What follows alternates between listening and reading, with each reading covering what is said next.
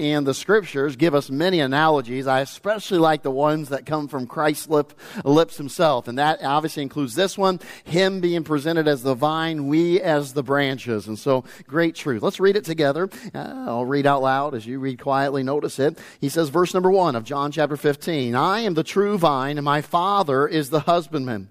Every branch in me that beareth not fruit, he taketh away. And every branch that beareth fruit, he purgeth it, that it may bring forth more fruit. Now ye are clean through the word which I have spoken unto you. Abide in me, and I in you. As the branch cannot bear fruit of itself, except it abide in the vine. No more can ye, except ye abide in me. I am the vine, ye are the branches. He that abideth in me, and I in him, the same bringeth forth much fruit. For without me ye can do nothing. If a man abide not in me, he is cast forth as a branch and is withered. And the men gather them and cast them in the fire, and they are burned. If ye abide in me, and my words abide in you, ye shall ask what ye will, and it shall be done unto you. Herein is my Father glorified, that ye bear much fruit. So shall ye be my disciples. As the Father hath loved me, so have I loved you. Continue ye in my love. Verse 10, if ye keep my commandments, ye shall abide in my love, even as I have kept my Father's commandments, and abide in his love. These things have I spoken unto you, that my joy might remain in you, and that your joy might be full. This is my commandment, that ye love one another as I have loved you. Greater love hath no man than this, that a man laid down his life for his friends. Ye are my friends, if ye do whatsoever I command you. Henceforth I call you not servants, for the servant knoweth not what his Lord doeth. But I have called you friends, for all things that I have heard of my Father I have made known unto you. Ye have not chosen me, but I have chosen you and ordained you, that ye should go and bring forth fruit, and that your fruit should remain. That whatsoever ye ask of the Father in my name, he may give it you. These things I command you, that ye love one another. There is much teaching in this passage, and tonight we don't have the opportunity to really delve into it, break it down verse by verse. But if we were to step back and look at it from what we might call a bird's eye view, you might say there's several big lessons to be learned, certainly fruit bearing and so forth. Well, one of those would be the idea that it is a lesson. Now, don't miss this tonight, because I think this is appropriate as we consider the Lord's Supper. It is a lesson on intimate fellowship with Christ. Intimate fellowship or communion with Christ. Each one of us as believers. You know, the reality is this, even within the church among believers, there's some people who just visit Christ and others who abide in Christ. There are some who are just acquaintances with Christ, while others are what we might call bosom brothers with Christ. There are some who they add Jesus Christ to their lives, while there's some who give their lives over to Jesus Christ. This passage is really hitting on that. It's driving that truth home. And may I put it this way, it really sheds light on the fact that there are things that even separate us as believers. The degree of intimate fellowship that we have with Christ. How do we commune with him on a daily basis? How do we fellowship with our God and our Christ as we walk this earth and as we go through life? In many ways, the depth, the degree of our fellowship can separate us. You have some believers that are just acquaintances with Christ. You have others that, boy, they enjoy a deep, close intimacy with Christ. You see, when we think of the vast array of branches within the family of God, and not to mention those who claim to be Christians but truly aren't, we can understand that not all of us are enjoying the same intimate fellowship with God. In fact, it was Jesus Christ himself. He spoke of what we might term a progression of intimacy. A progression of intimacy that begins when we get saved. And boy, now we are reconciled. We have peace with God through Jesus Christ. And now the relationship begins. I don't know about you, but when you are married and boy, you put many years behind you in marriage and you think, wow, I have really gotten to know my spouse.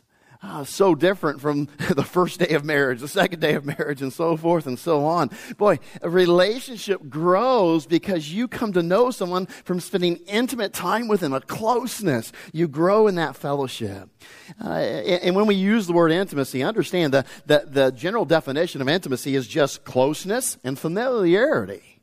closeness, and familiarity. We'll be right back here to John 15. Go back to John chapter 13 with me, if you will. Notice how Christ kind of begins and how he describes our relationship as a Christian, and I would say pretty much right at salvation. John chapter 13, look at verse number 13. Jesus Christ speaking, he says this, "Ye call me Master and Lord, and ye say well, for so I am."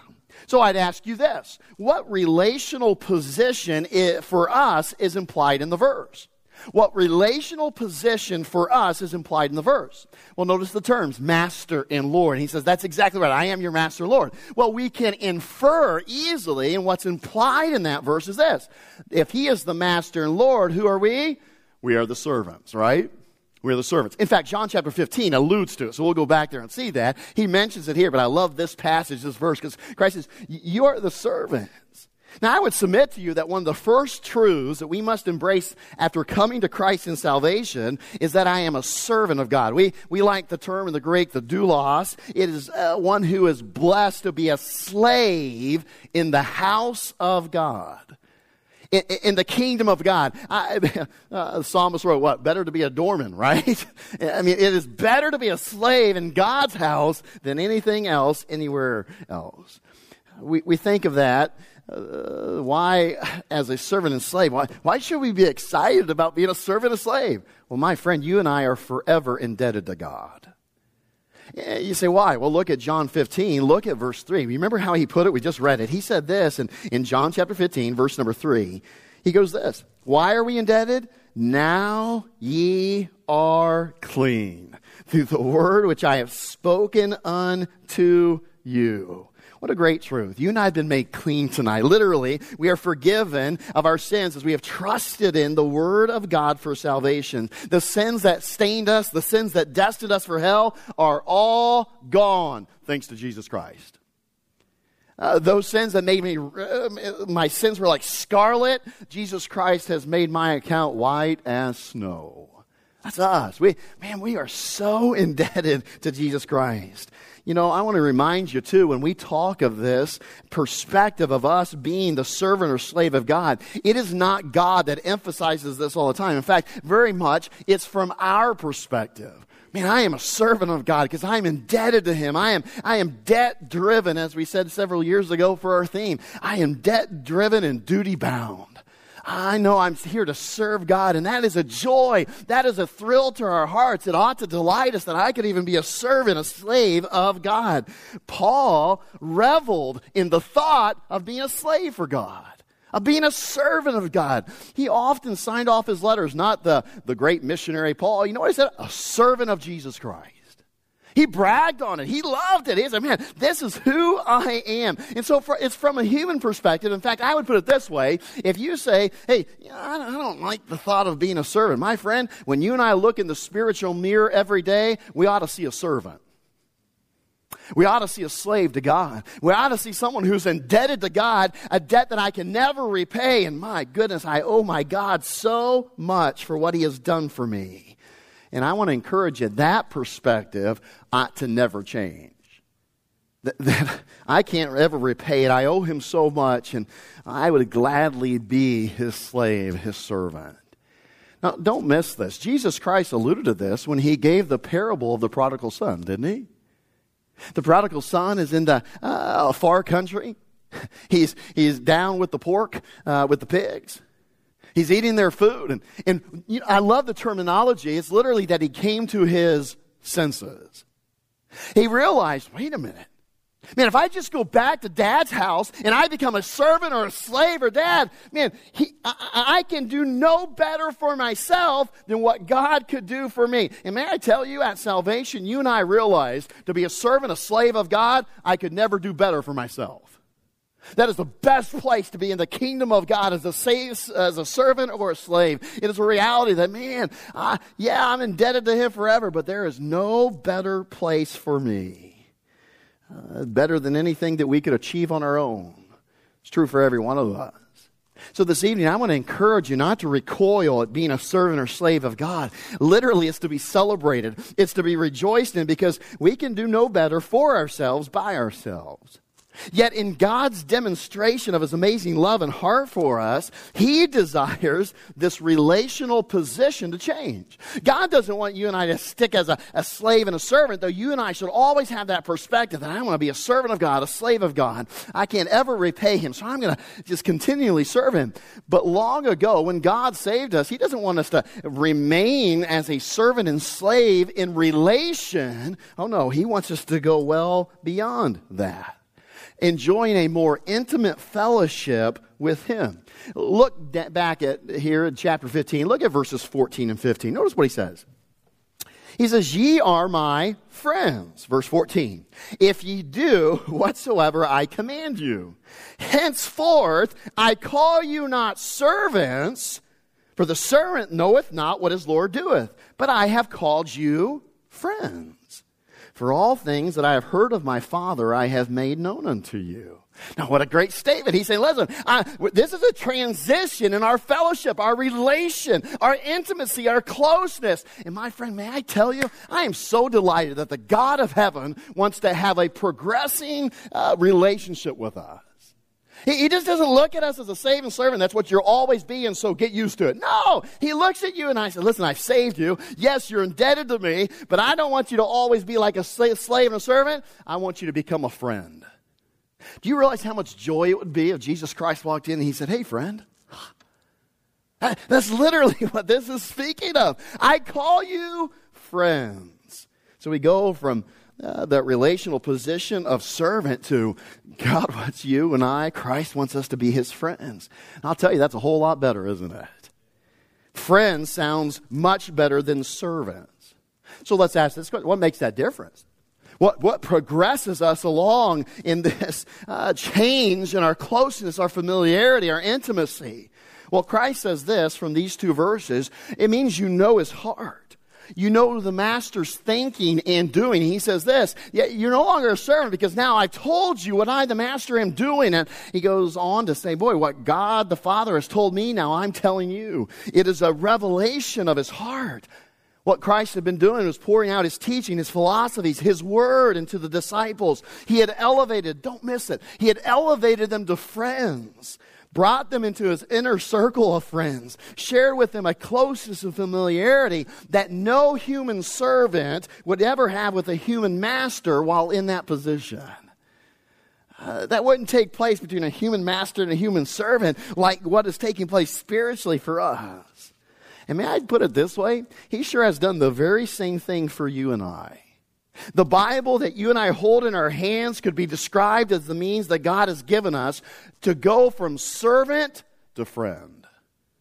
Here's how you hear what God says. He says, these things be made known. Here's how you learn the heart of the master. And no more servants, but friends. Here's how you enter into the closeness, the intimacy of Jesus Christ as a friend. You want to know the ways and the will and the wishes of the master? Grab your Bible, read it, study it, saturate your mind and heart with it. See, within the passage here in John chapter 15, what are we encouraged to do? Well, the term is abide. What does abide mean? Well, it has been said to refer to this, and I like this description. It's maintaining an unbroken yet growing communion with Jesus Christ. Maintaining an unbroken yet growing communion with Jesus Christ. So part of this abiding, this communion to be pursued and enjoyed with Christ, and is learning and studying all the things the Father in heaven has given us. Making it known unto ourselves. That's literally what Christ says in the verse. Certainly as the passage speaks of. Now, you say, okay, I see what you're saying. That's a good transition in a relationship. And yet the passage goes on to say, okay, now there's going to be tangible fruit that each of our relational positions produce in our lives. You see, as a servant, when you and I embrace with joy and gladness, that perspective that I am a servant of God, it produces obedience to the master. You see, to happily do the will of the master as a servant demonstrates our recognition of our great debt in his ownership. I love the passage that Paul says, hey, you don't belong to yourself, you belong to God. That's part of the mentality of a servant. I'm not my own. I've been bought with a price. And so I belong to someone else. I've been redeemed. And so I am a servant, a slave to him. And so that in itself ought to produce obedience. It ought to produce doing the will of the Father, and as a servant or a slave might. And we know to not do, that is to not obey, the Bible says is one of those sins of omission. Like that of not believing. Like that of not loving. Those are sins of omission. Yet as a friend, the fruit, now don't miss this. The fruit is even described in this passage. The fruit as a friend takes on greater dimension and deeper meaning. As it is produced in the growing knowledge of Christ gained through greater closeness. There is a loyalty to develop that is a loyalty to all that is his. There's a commitment that wells up inside me to further his name and reputation as his friend. And my actions and my good works are committed in defense of all he holds dear. You see this idea of abiding in John chapter 15, and boy, it produces a progression of intimacy. You see, this unbroken growing communion, it grows deeper and sweeter and more intimate with the progression of our relationship. What a joy there is to be friends with Jesus Christ, to call him friend. What delight there is to know the counsel and the heart of the Savior. May I just ask you, how good has it been to know the end of the story these last few months? Hasn't it been good? Isn't it good to know that God's still on the throne, as we studied this morning? Isn't it good to know that God's going to judge all sin? Isn't it good to know that one day you and I will be out of this place? It's good to know that. You know why that comes? Because you and I enjoy those moments of being a friend with God. We study the Word. We hear what's on his heart. We learn what the Father told him. And boy, we study it. In those moments, man, we're drawing closer to Christ. And boy, it is good to be a friend of Jesus Christ. It's good. And it ought to continue. It ought to be something that we maintain and work at, as we'll speak on later. Now notice it. I think this is so crucial. God wants this intimacy to continue to grow, continue to increase. This relational position, he wants it to evolve, not for the idea of servant to be done with. Let's just build to that. I think of it, our relationship, it adds layers. See, if you're married, you ought to call your spouse ought to be a good friend, your best friend. They also ought to have many roles in the relationship, many descriptions of that relationship. And so it is for God. As I got saved, I realized, man, I'm a servant, a slave of God. And boy, it just kind of grows. Now I'm a friend of Jesus Christ. And then he adds something else to it. Man, this is wonderful. Look at Matthew chapter 12, if you will, with me. Matthew chapter number 12. We'll look at the end of the chapter. Matthew chapter 12, verse 47 and following. Matthew chapter 12, verse 47 and following. Notice the statement Christ makes here. Matthew 12, 47, 48, 49, and 50. Then one said unto him, Behold, thy mother and thy brethren stand without, desiring to speak with thee. But he answered and said unto him that told him, Who is my mother? Who are my brethren? And he stretched forth his hand toward his disciples and said, Behold, my mother and my brethren. For whosoever shall do the will of my Father, which is in heaven, the same is my brother and sister and mother. Let me ask you again, what is the relational position described here? Well, he literally says we are his brothers, his sisters. We are family. So, hey, servant to friend. And now he says, man, I want you to grow in closeness and intimacy and familiarity with me, where you're like a part of the family. May I describe it this way? Servants may be around in the house, but they sure do miss out on a lot. Friends, they gain a little bit more, yet they come and go. They visit often, sure, but they still miss things. But family stays permanently in a position of intimacy. Family stays permanently in a position of intimacy. Family knows pretty much all. They enjoy a closeness and intimacy that nothing can rival. Christ here describes his brothers and sisters as those that do the will of his Father which is in heaven. This is the family. This is the brothers and sisters. Now listen, hey, from a human perspective, sometimes we're like this because I know I am. I like to be a very private person, even with my own family, because you know what? I don't want people to be disappointed when they get to know me. Because I'm nothing but failure. I'm broken. I'm imperfect. Man, I'll let you know. I have a human flesh, sinful nature. Man, I don't want people to get too close because they'll see the real thing. Aren't you grateful when you and I get closer and closer to Christ, we see nothing but perfectness? That's what he wants. You and me from a human perspective, well, no, I don't want somebody that close to me. Jesus Christ says, come, get close to me. And you'll find a perfect God, a perfect Savior. That's his desire. And notice the description here. Man, those who do the will of the Father which is in heaven. You don't get any closer than a brother or sister. And this is amazing. Christ is unashamed to call us his brothers and sisters.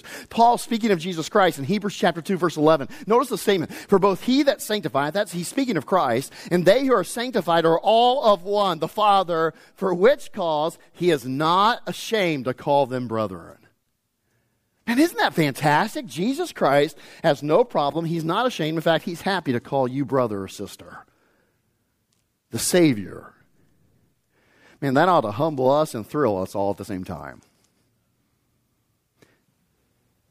Goes on, and certainly this passage intimates here in Matthew, the one that parallels in Mark chapter 3, that when Christ spoke of doing the will of the Father, you say, okay, what does that mean? When he says, okay, here's my brothers and sisters, how do I enter into that a closeness, this fellowship, this intimacy that would describe me as a brother or sister of God, part of the family? Well, really that terminology is described elsewhere in Scriptures, but it literally means the idea that doing the will of the Father, it speaks of a full abandonment of one's own life and will, while replacing it with obedience and fellowship of God's will.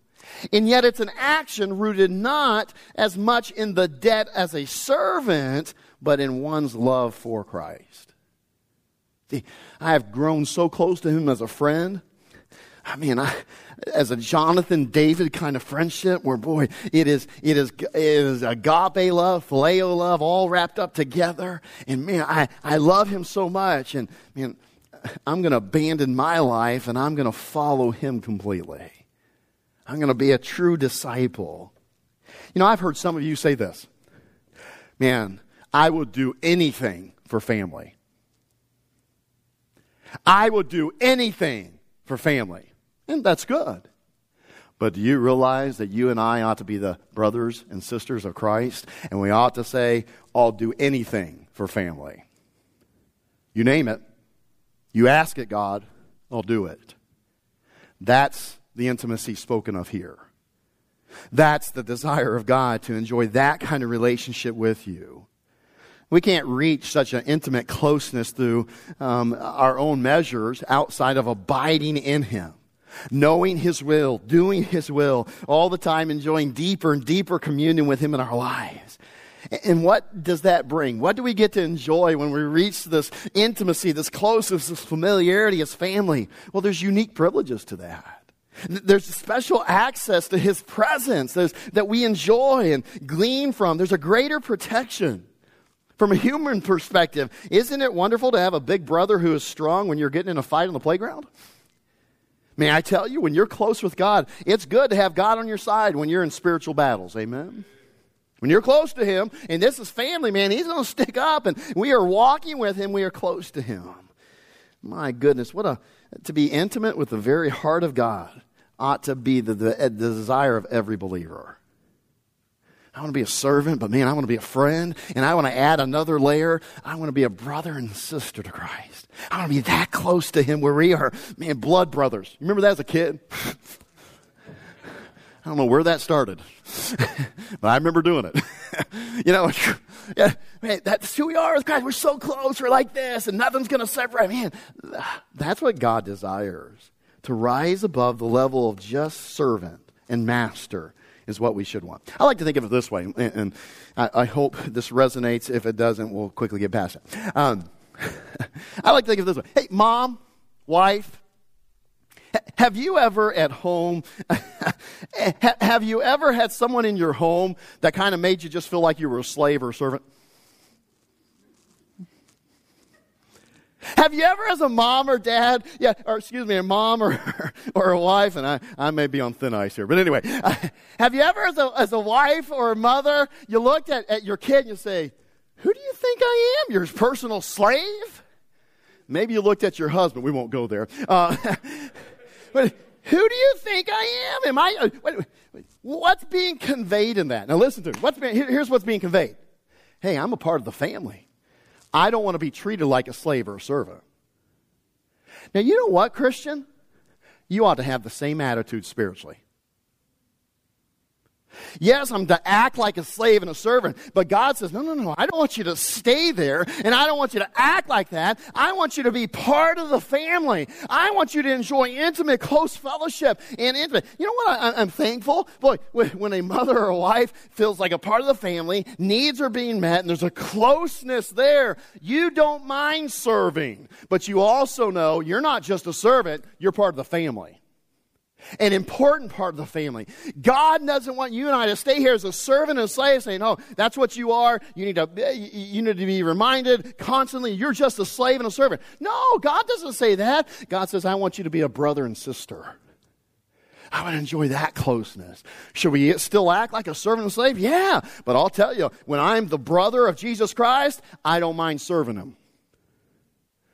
I don't mind being a slave for God because I know that I am a part of the family and I get to enjoy a closeness and intimacy, a fellowship that no one else gets to enjoy. My friend, that's what God desires. Why do we settle for less spiritually? Why this past week were some of us just servants? We hardly talked to the master. We didn't strive to know his heart. We didn't strive to glean what he had. We just spent very little time, an acquaintance, and okay, let's just go through the duty. Let's just do it. And we kind of treated it. We settled for being a slave and a servant. May I tell you, friend, no Christian ought to settle for being a slave in relationship. You ought not. That's not what God wants. God wants you to be a brother, a sister, close, intimate fellowship. That's the meaning, the teaching of the passage before us. So may I encourage you, abide in him. Pursue this communion, the fellowship, this intimacy. Keep abiding in him. Now you say, Pastor Henry, how do I do that? Well, let's go back to the meaning or the definition we looked at the word abide. Notice what it says. Maintain an unbroken yet growing communion with Jesus Christ. So in closing, in preparation for observing the Lord's Supper, I'm going to challenge you in 3 ways, reflecting upon our study and saying, okay, I want to ensure that I am enjoying this close intimacy with Christ. Even as I enter into the Lord's Supper, boy, I want to be that brother, that sister. Number 1, I want to challenge you to commit to maintaining communion with Christ. Now, it seems basic, but commit to maintaining, as we get from the definition here, communion with Christ. The whole push and urgency of this passage in the many calls to abide. As we read it, did you catch how many times? Abide in me, abide in me, abide in me. Ye are the branches, I am the vine, abide in me. And the persuasion that he gave us for doing so, it screams of a passionate pursuit in maintaining communion. It's clear to me that moving from servant to friend in this passage and the later desired movement onward to brethren necessitates a passionate pursuit, a love-induced attitude that won't settle for anything but achieving that. See, do you passionately pursue intimacy with Jesus Christ? That's the question. Am I committed to maintaining this communion so much so that I am passionate about that? And one of the big parts of this is the idea of protecting our communion with Christ. Protecting our time of fellowship, our intimacy, our closeness with Christ. You and I both know that Satan wants nothing more than to tear down our intimacy with Christ, our closeness, our familiarity. The world at large wants to tear it apart, reduce our intimacy and closeness with God. And so may I challenge you tonight, you need to protect your communion with God, your fellowship with God, your intimacy. The relational position of enjoying His presence on a daily basis, continually, time and time again. Do it passionately.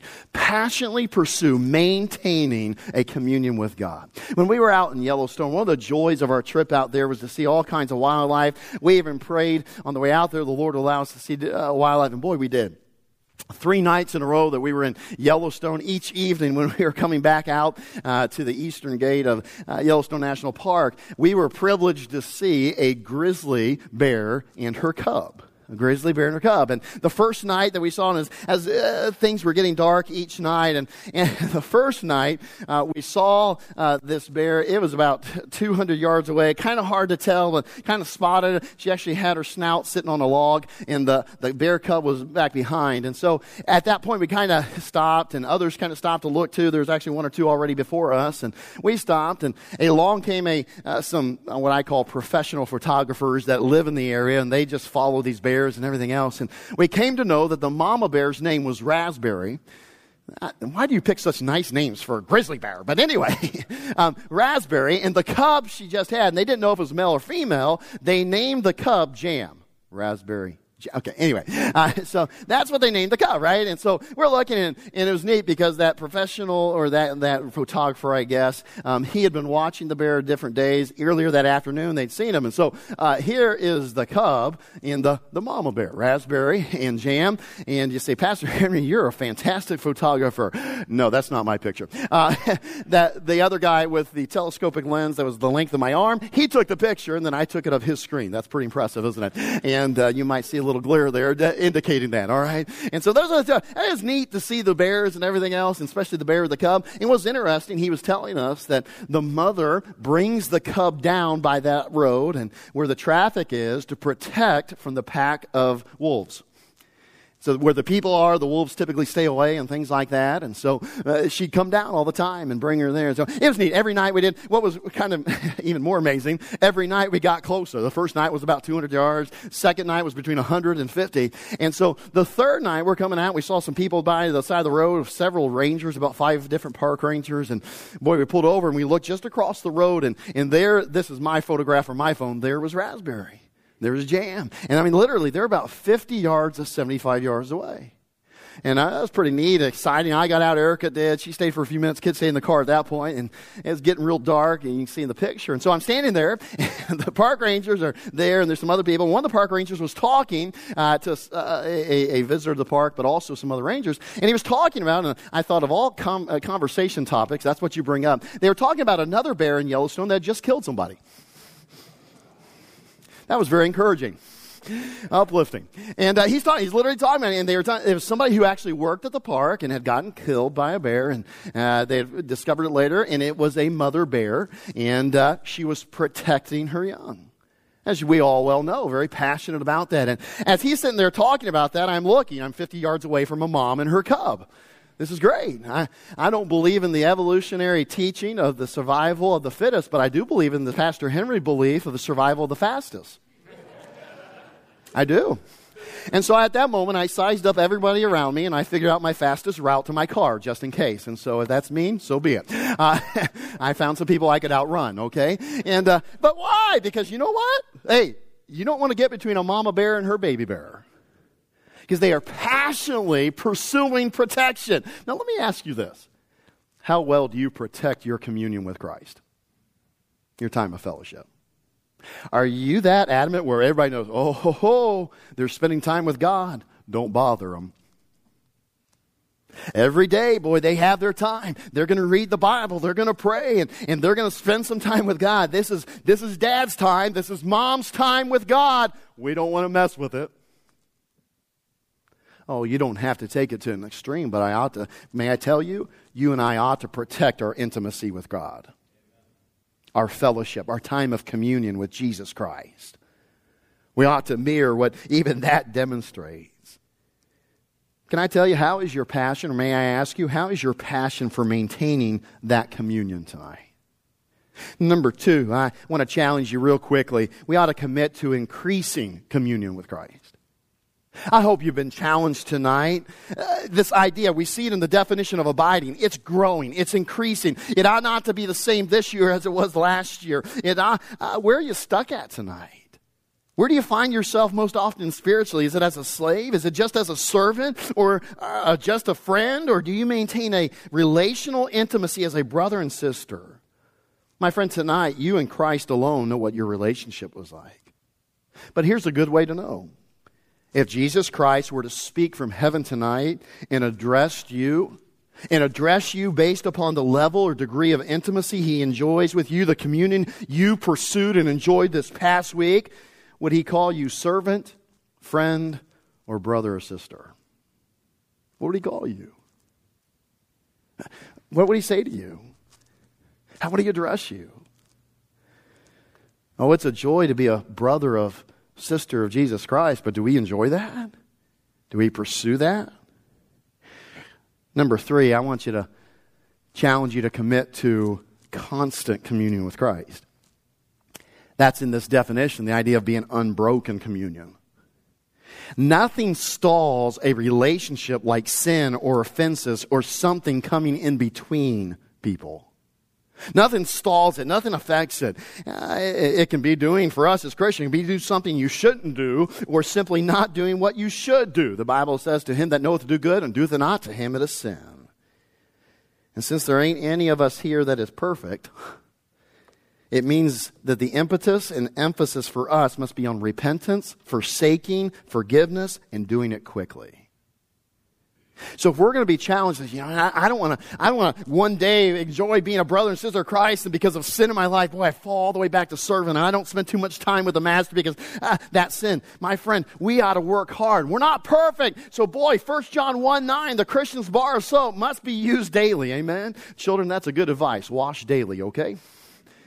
Spiritually and physically. Use 1 John 1:9. Wash up. Get clean. Maintain a friendship. The fact is this. Sin in and of itself is heinous. It's ugly. It's despicable. But to consider the idea that it severs us from God makes it all the worse. That it destroys intimacy and fellowship and communion. Man, that makes sin the ugliest thing around. So maintain a constant communion. The idea, obviously, is to abide with and in Christ, we strive for unbroken communion through quickly confessed and forsaken sin in our lives, forsaking it. Will you join me tonight as we enter into the Lord's Supper and understanding this truth? Christ died on the cross for us to have close, intimate communion with Him every day, to be a brother. To enjoy even the parts and the fruit of friendship and also being a servant, but as a brother, a sister in Christ. He died so that we can enjoy a close and intimate relationship with Him. Would you ask these questions? Have I assumed that role in my communion and fellowship with Him? My daily intimacy, my time with Him? Have I assumed the role of brother and sister? Have I grown into that? If not, if we've neglected that tonight, wouldn't a night in which we celebrate the Lord's Supper be a great night to get it fixed? Say, Lord, I want better communion. I want more fellowship with You. I want to grow in an intimacy like I have never had before. That's why He died. That's His desire in His heart. Father, I thank You for Your word tonight, and Lord, I'm grateful for the teaching of it, and Lord, what You have shown us in this passage, these verses, and Father, most of all, I sure am thankful that You want to have a close, intimate relationship with us. Father, that You desire us not to just remain as servants and slaves in our relationship with You, but Father, that we would grow and we would grow into that friendship, Father, that we would grow into family relations, Lord. And Lord, we're grateful for Your heart and desire. Now help us tonight. Lord, help us to be convicted. I pray Your Holy Spirit would convict us where we have stuck or settled for being a servant, or we settled or been stuck on just being friends. And yet, Father, You're calling us daily to come and spend a closeness and a time of fellowship with You on the level of brother and sister or family. Lord, may we yearn for that. May we desire it. May we work at maintaining a constant communion, an unbroken communion with you. May we grow in that daily. And Father, I pray that you would bless us through that. Bless our church as we as individuals grow closer to you and come into a great level and depth of intimacy that we haven't enjoyed before or that we haven't done consistently. May be more consistent in our lives. Lord, just work as only you can. I pray you bless, and even as we commemorate and remember Christ's sacrifice now as we look ahead to his coming. Father, I just pray that you would work in our lives. Challenge us even now, Father, as we remember, as we celebrate and we enjoy the salvation we have through Jesus Christ. Thank you for your word and your teaching tonight. It's in Christ's precious name we pray. Amen. I have the deacons come and sit on the front row here, and obviously we're doing things a little bit different. And man, if you'll sit down here, and if you would like to get the gloves on, that would be fine. But Paul recorded for us in 1 Corinthians chapter number 11, and some warnings as he introduced and encouraged us as the church to observe the Lord's Supper. In verse 27, here's what he said. He said, "Wherefore, whosoever shall eat this bread and drink this cup of the Lord unworthily shall be guilty of the body and the blood of the Lord. But let a man examine himself, and so let him eat of that bread and drink of that cup. For he that eateth and drinketh unworthily eateth and drinketh damnation to himself, not discerning the Lord's body." Verse 30, "For this cause many are weak and sickly among you, and many sleep." We understand the challenge and the warning to you and I to make sure, number one, we are saved, that we are part of the family of God, and that we've trusted in him. And number one, to make sure of that. And number two, we want to make sure that all is right between us and our Savior, our God. That there is no sin present, that there is nothing there that would cause us to not be in proper standing with our God.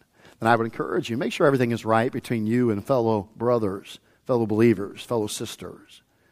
I encourage you that we ought not to have anything between us and our Savior and our God. Make sure you're in right standing with, if you're not a member here, make sure you're in right standing with your local church and your pastor there. As God encourages us, we don't want to drink and eat unworthily. We don't partake of that.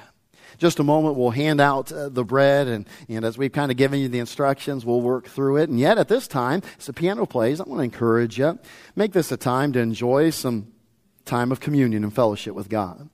Maybe there's a sin that God, the Holy Spirit, has brought to light even tonight. Maybe there is a challenge, the Holy Spirit, a conviction that he has ushered to say, hey, you need to grow in your intimacy.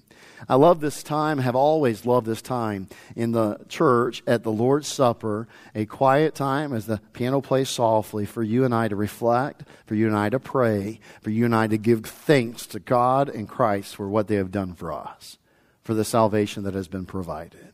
At this time, I'll hand to the deacons, and then they'll serve each one as the piano plays. Amen.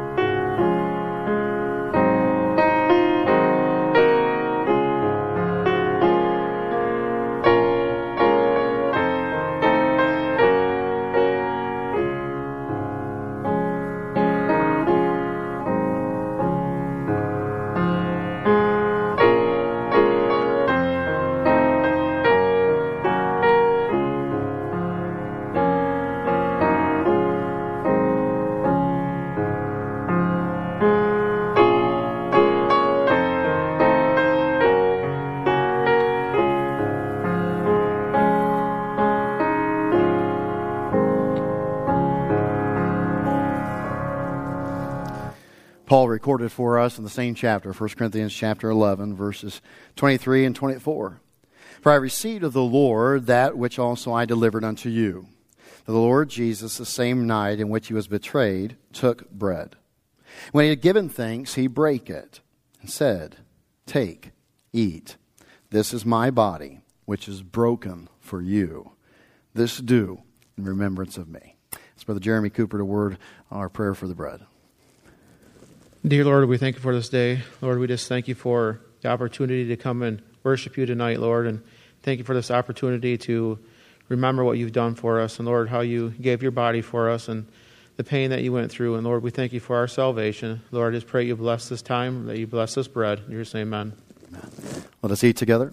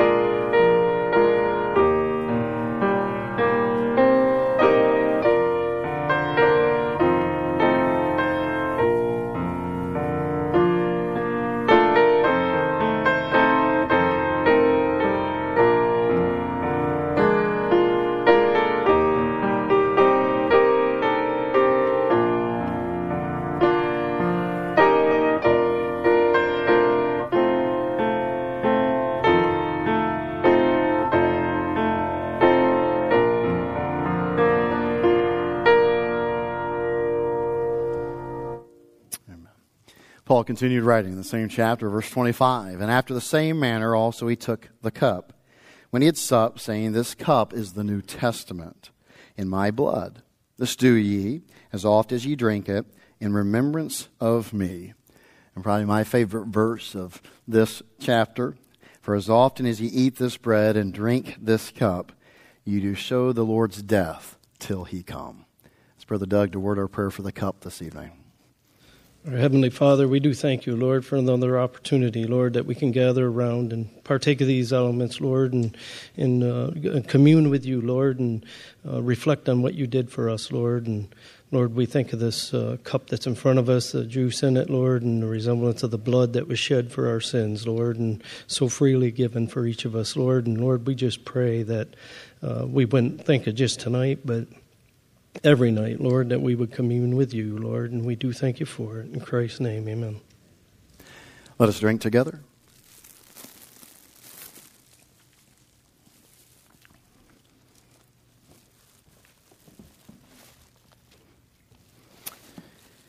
Amen. If you'll join me in standing, we'll close our service as was demonstrated in Scriptures, the singing of a hymn. And I appreciate you being here tonight. Thank you for your attention and attendance. Be hymn number 187, Blessed Be the Tie That Binds. We'll sing that here in just a moment. Again, I appreciate you being here tonight. And it's been a great time in the Lord's house today. Been good to observe the Lord's Supper. Appreciate your patience and flexibility. Appreciate the deacons and pastors and their flexibility through that. We've already learned some things. Picked some less noisy gloves for next time. And so a few other things too, and that we'll improve upon. But thank you for working with us on that. And most importantly, the fact is this: Jesus Christ died. Jesus Christ is coming again.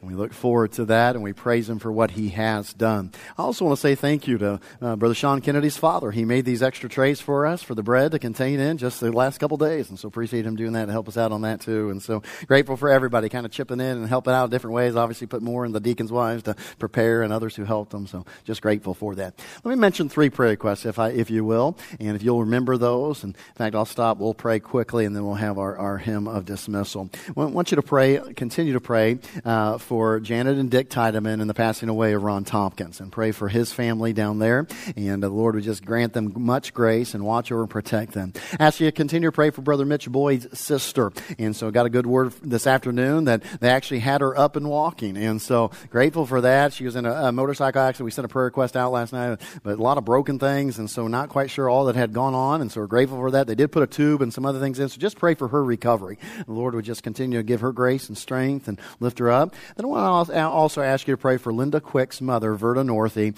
and just with her cancer transition, going to hospice and things like that, they got her into one place. The Lord miraculously and wonderfully opened up a door for her to go somewhere else this week. I think tomorrow, the next day. So just pray for her adjusting to that, and it's just been a long couple of weeks, but the Lord has been very gracious in that. So just pray for Miss Verda Northey, Miss Linda, her sister, as they minister to them. Let's pray, and then we'll sing, and we'll be dismissed. Father, we thank you for tonight. We thank you for Christ and his sacrifice on the cross. Father, we're thankful for your love for us that caused Christ to come to earth and to live a perfect life and to die on the cross and shed his blood and give his body for our sins. May we never forget that. And this week, Lord, I pray that we'd enjoy a family familiarity, a family closeness, intimacy with Christ and with you. And Lord, may we act like a brother, though we serve you like a servant. And Lord, just help us this week to do just that. We pray for these prayer requests. I pray that you would comfort Brother Dick, Miss Janet, and Lord, we are thankful for Ron's testimony. We pray, though, that you would comfort them now. And as he's gone on to heaven with you, we're grateful that he is without pain, and Father,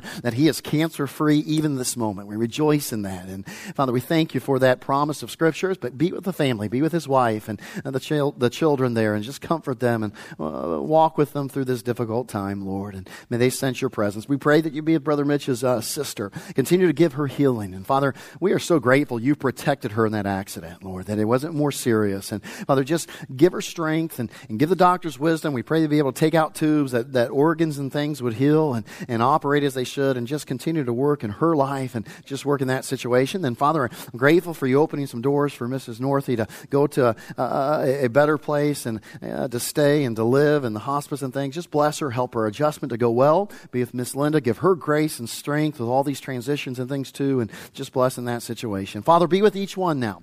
As we go from this place, I pray we just go in the joy of the Lord. Now, Lord, I pray there be a song in our heart that we are your children, that we are part of the family. And Lord, may we shine brightly. May we be what America needs this week. May we tell people about Christ. May we share him, and may we spread the good news of Jesus Christ and what he's did for every person. Father, bless us now as we go. We love you so very much. It's in Christ's truly precious name we pray. Amen.